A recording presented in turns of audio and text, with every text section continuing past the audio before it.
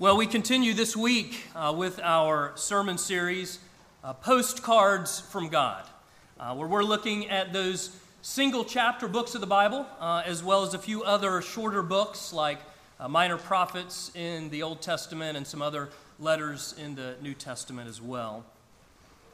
And so far of these short books, we have looked at Philemon, Jonah, 2 John, and this week, the shortest letter of them all, 3 John.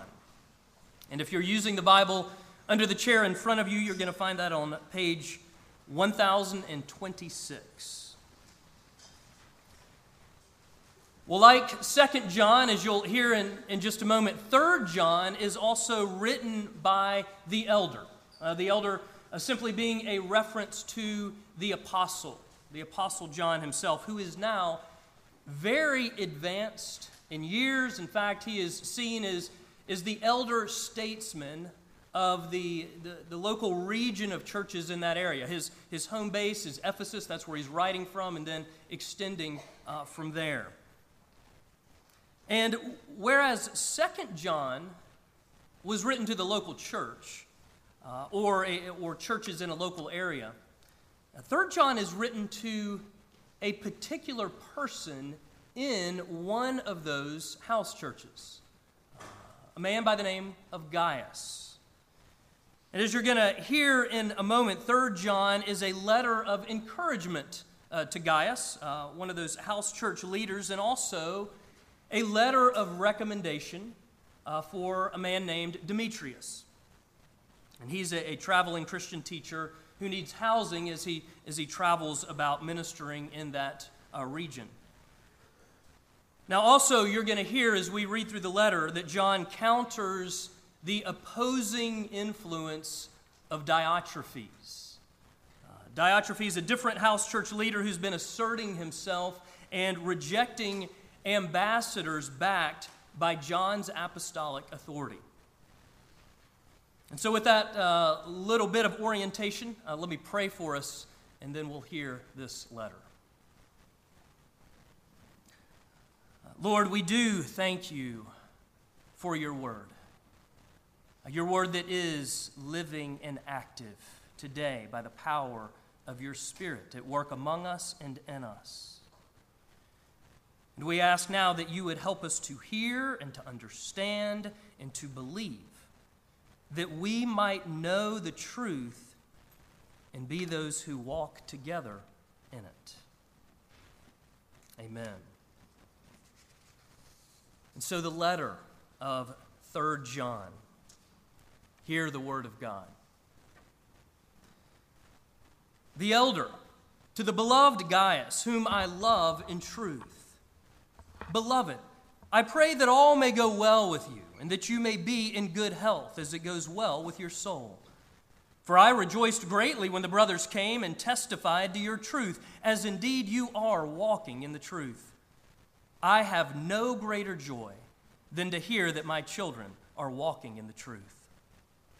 Beloved, it is a faithful thing you do in all your efforts for these brothers, strangers as they are, who testified to your love before the church.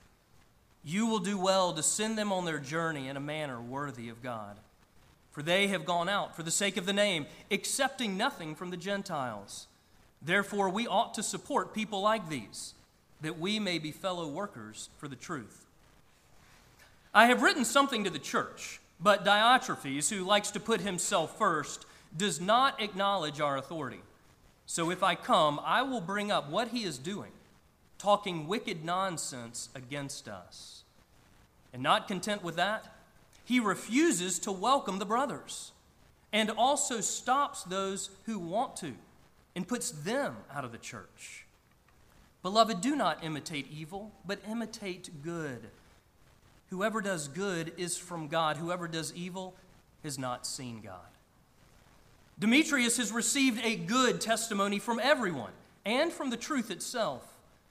We also add our testimony, and you know that our testimony is true. I had much to write to you, but I would rather not write with pen and ink. I hope to see you soon, and we will talk face to face. Peace be to you. The friends greet you. Greet the friends, every one of them. And this is the word of God. Well, this morning we're going to consider the setting of the letter, the reason for the letter, and the heart of the matter. The setting of the letter, the reason for the letter, and the heart of the matter. And so we begin with the setting of the letter. And like Philemon, 3 John is a personal letter. But unlike Philemon, 3 John is a private letter too. It mentions common names of the day, presumes a setting that we actually know very little about. Some scholars consider this to be the least theological of all the letters in the New Testament. I mean, for one, it doesn't outline a list of theological ideas, theological doctrines, as the other letters. Interestingly enough, it is the only New Testament letter that does not mention Jesus or Christ. Now, there's a clear reference to him in verse 7. But when you take a letter that is so personal and so private and try to put all the pieces together, it can be a little challenging. So this is where we preachers are grateful for the biblical scholars who can help begin to fill in some of the gaps. So what I want to do for a moment is rebuild the scene a bit. And so I want you to imagine a region of house churches. This region of churches is located some distance from Ephesus. Again, Ephesus being the home base for the Apostle John. In this region of house churches, we already know that they're facing the challenge of false teaching, something that is described in 1 John, confronted in 2 John.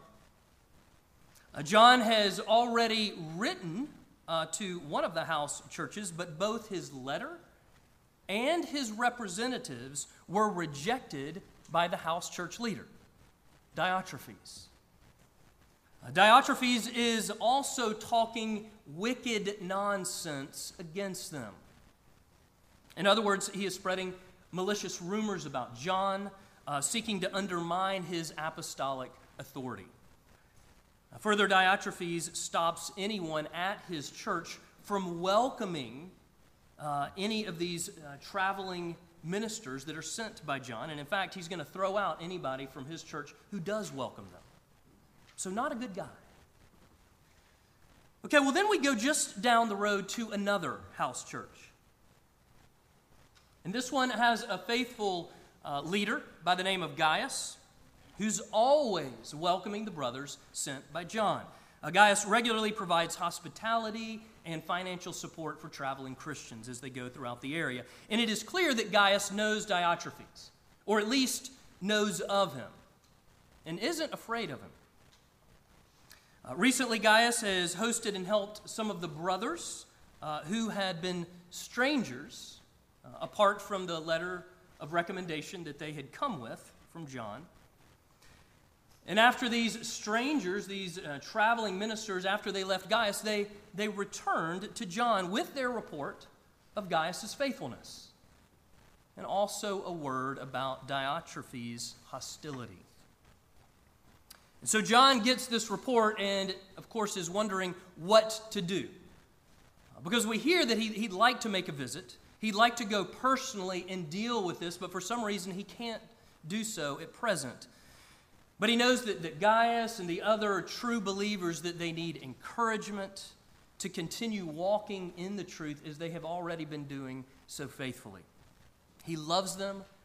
He wants to see this region of churches, this region of house churches, he wants to see them flourish in the truth of God's grace and not fracture in the face of hostility. And so John writes this letter.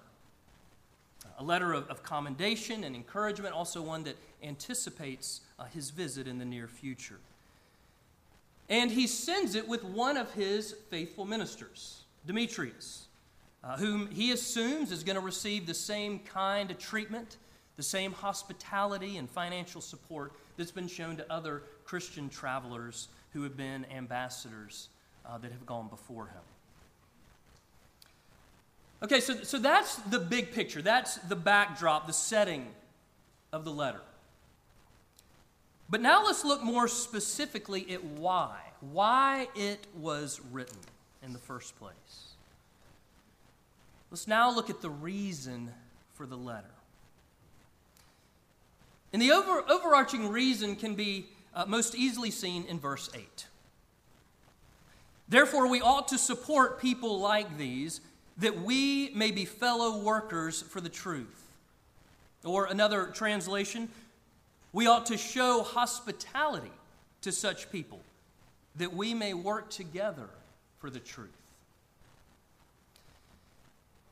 In the first century, hospitality was critical for the church, for the survival of the church, for the spread of the gospel.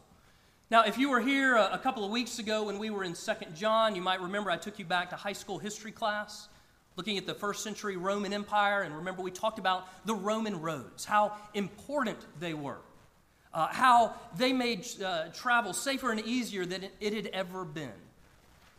But at the same time, acknowledging that hotels, at least as we know them today, were still centuries away. And so when teachers of the Christian faith traveled throughout the empire, they relied on local churches for food and lodging. But as we talked about then, there were also false teachers who hit the road with their message of untruth. Well, as we saw in 2 John, the church needed to learn discernment in the face of such threats and to reject false teachers. But as we see here in 3 John, the church must also continue to practice hospitality in support of true Christian leaders. And so hospitality was critical. It was critical for a couple of reasons. Okay, for one, we know that hotels as we know them today didn't exist, but there were inns along the way. And most inns that existed in that day also served as brothels. And so, not really the most appealing or helpful place to house your Christian teachers as they travel. And so the Christian teachers, as well as most Christians in general, that they could expect to find hospitality from their fellow Christians along the way. And what they would normally do is they would carry with them letters of recommendation. So if I don't know this particular Christian coming to me, they come and they present a letter from someone that I know and respect, and I go, oh, well, a friend of theirs is a friend of mine. Their brother or sister in the Lord is my brother or sister in the Lord. And so that's how they went about taking care of housing for one another and caring for the early church. Well, also, this hospitality was critical for the spread of the gospel. We are so used to instant information. I mean, we are so used to, and if you want to look up biblical interpretation or theology, it's just so instant. It's at our fingertips. I mean, literally now with smartphones, if you've got the right apps, it's at your fingertips. But we've got to go from the 21st century back to the first century. Because back then, for one, there weren't many trained pastors. There weren't books on theology and biblical interpretation. There weren't yet Bibles for reading and learning and growth in grace. And so whereas some of us have multiple Bibles within our homes, these people had none. And so you see that the early church relied on traveling Christian teachers to learn sound doctrine and to better understand what the life of faith is all about. How to deal with the ups, how to deal with the downs in light of God's grace. And so the church was to welcome these traveling Christian teachers. And as they welcomed them, as we see, that also enabled them, these churches, to be fellow workers for the truth. And even still today, we're called to work together for the truth, aren't we? I mean, this is why we support campus ministry, church planting, foreign missions, a local mercy, and the list goes on and on. Being partners in the gospel, fellow workers for the truth. And what's the fruit? What's the fruit of being fellow workers for the truth? Well, it's that more and more people would be walking in the truth. Okay, so that's now a bit about why, the reason for the letter. But there's another question that goes even deeper. What is the primary concern? What is the central issue for John as he writes? Well, we just caught a glimpse of it, but I want us to turn to it now more specifically. So finally, let's look at the heart of the matter.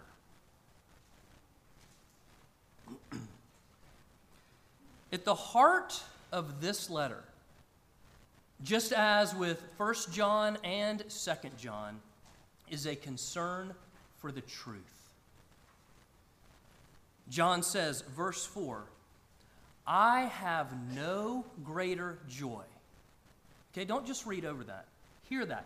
I have no greater joy than to hear that my children are walking in the truth.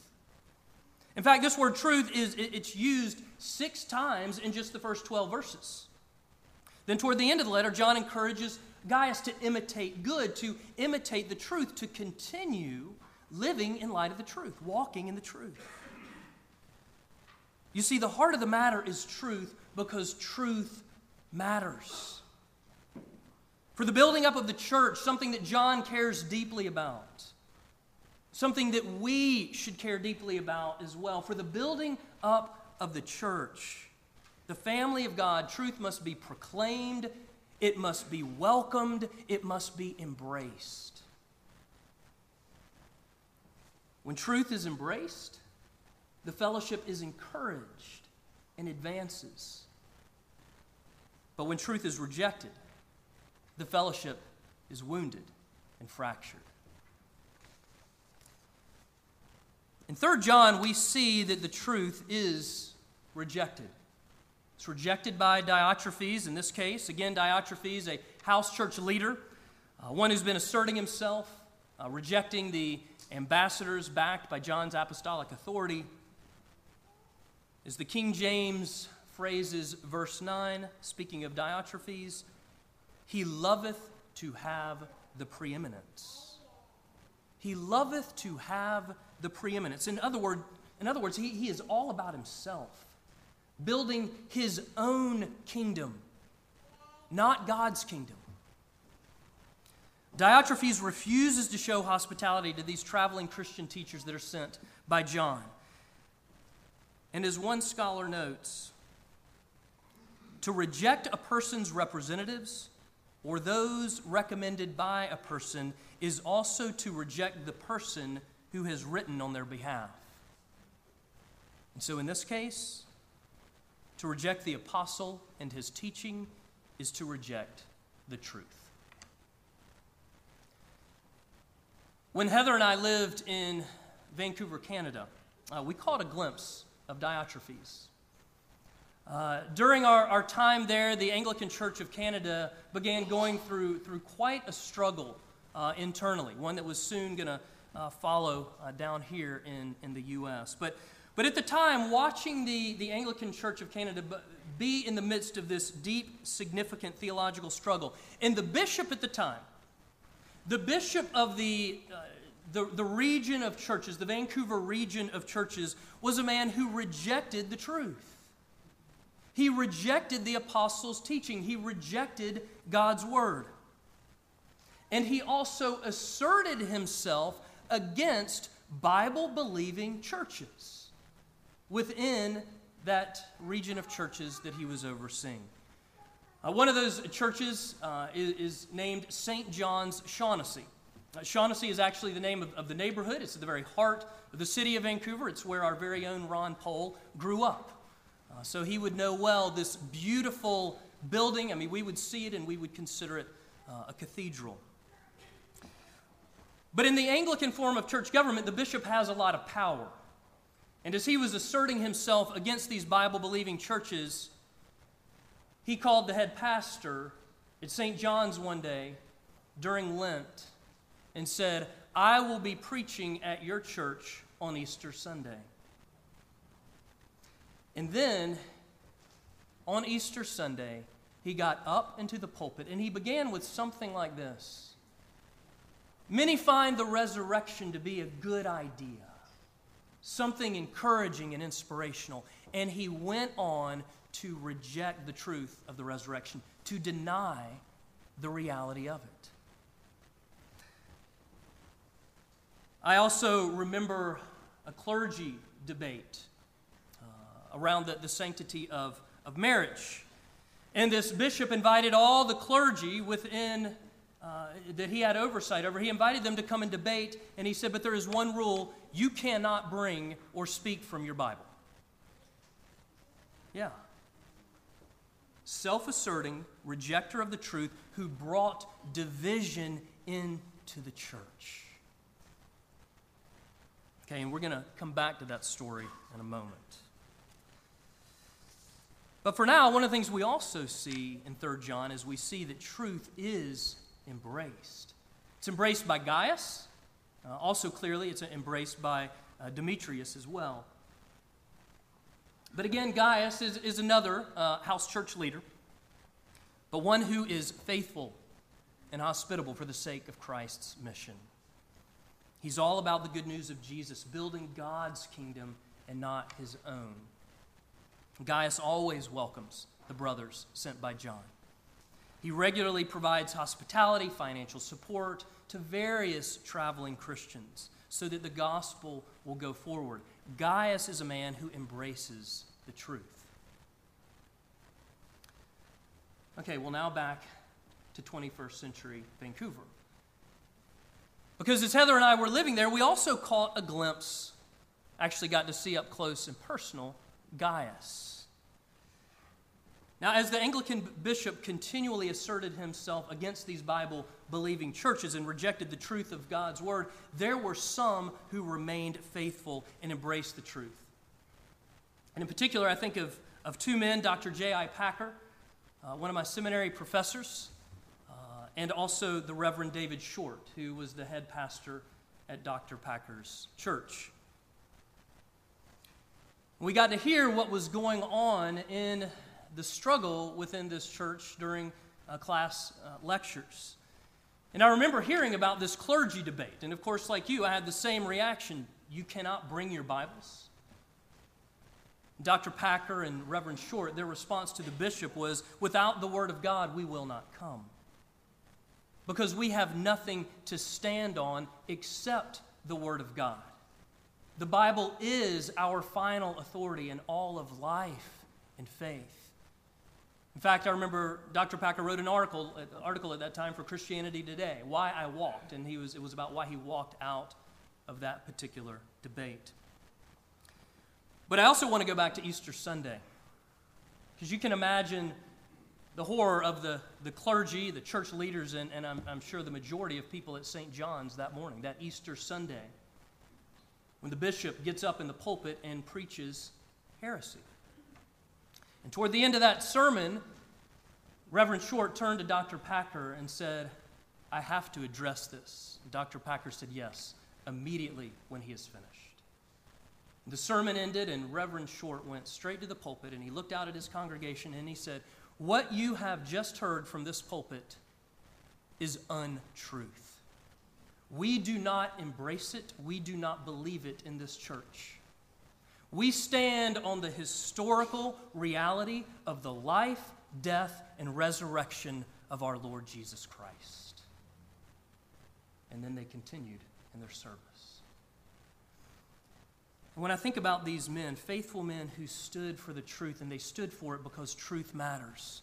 And the beautiful thing to see in those coming weeks was the encouragement and the strengthening of the church in that area. And I'm not just talking about the Anglican Church of Canada, but those of us who were Presbyterians there and every other denomination of Bible-believing churches represented there. We were encouraged by the truth. What is the truth? Well, you heard it summarized a couple of weeks ago, 2 John. I love just the shorthand that the apostle uses. Just the phrase, the coming of Jesus Christ in the flesh. If you're here, you remember we talked about it. Shorthand for the incarnation, crucifixion, resurrection. Jesus Christ in the flesh. Fully God, fully man. The life, death, and rising of Jesus for us. The truth is the good news of salvation for hell-deserving sinners, like you, like me. Through the person and work of Christ, the giving of himself in love for us on the cross. The truth is the gospel of God's grace to us in Jesus. And truth matters. And why? Why does it matter? Well, it's that old adage, you are what you eat. You become what you eat. So think about it. I mean, are you feeding on truth? Or are you eating junk food? You know, maybe a more helpful way to think about it, or at least visualize it, is this. Think back to elementary school. Went back to high school a couple sermons ago, but let's go back to elementary school. You remember that celery and the food coloring experiment? I'm not quite sure what we were experimenting, but it was always fun to do. You cut the celery stalks and you put them in the various glasses of water, and then you add the different colors of food coloring, the red and the green and the blue and so on. And then you watch as this colored water travels up the veins of the celery. And soon it is coloring the entire stalk and its leaves.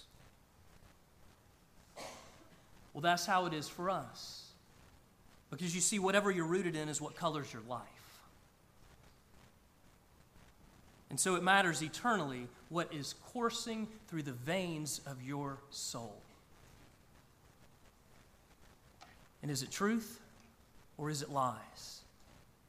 Because in the end, truth really matters. Again, John says, verse 4, I have no greater joy than to hear that my children are walking in the truth.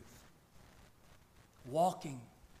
That they're walking in the truth. You see, the truth of God's grace is not just the starting point of the Christian life. It is the way of the Christian life. Walking is a present continuous action. Yes, we stand in the truth, but we're also called to walk in it day by day. And we do so together. That's how God designed it. That's the fellowship of truth.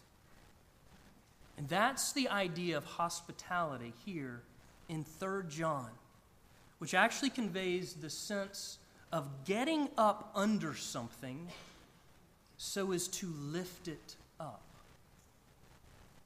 And you see, we lift up one another by walking in the truth together, by encouraging each other with the gospel day after day after day. But let me ask you this.